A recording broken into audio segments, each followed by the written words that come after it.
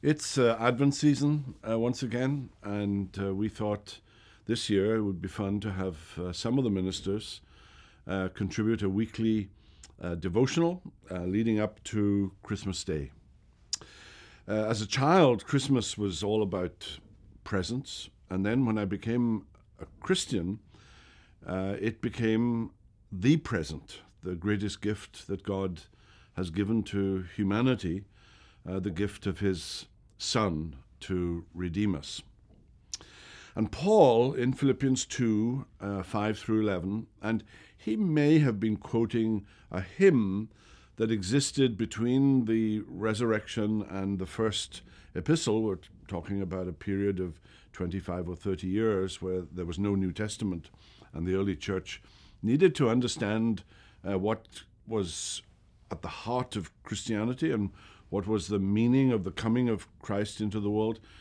And Paul writes in Philippians 2:5, who being in the form of God, thought it not robbery to be equal with God, but emptied himself and took the form of a servant. Now that verb to empty has caused some concern down through the centuries. If, for example, you ask, what did he empty himself of? If you answer that question, you're going to be in the realm of heresy. He didn't empty himself of his Godhead. He didn't empty himself of one of his attributes, the attribute of omnipotence or the attribute of omnipresence. So what does that word empty mean?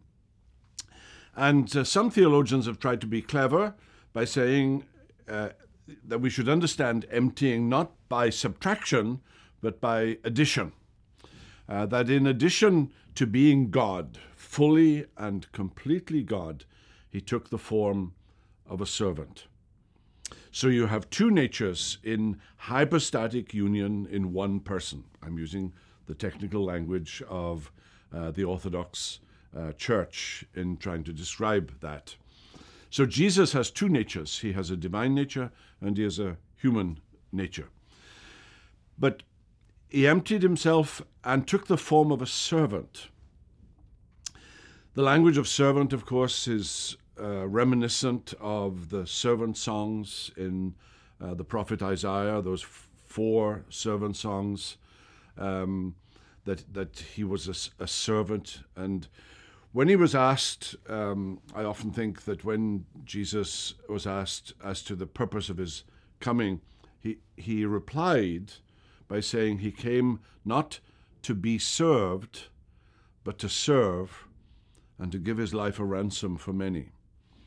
And that little word many at the end is reminiscent of the final word in the 4th servant song in Isaiah 53.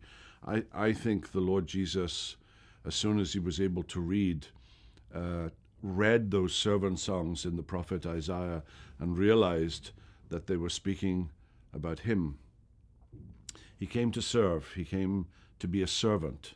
He came to be our substitute. He came to be our sin bearer. He came to be our Savior, to redeem us from the curse of sin with which we are all born with from Adam, our father. The wonderful thing about Christmas is the knowledge that we are no longer in Adam, but we are in Christ, and all that means. That we have the prospect of forgiveness, we have the prospect of eternal life, that we can be fully and absolutely assured that when we die, we will be in his presence. So when I think about Christmas, I think about the Incarnation. I think about Mary. That which is conceived in her is of the Holy Spirit.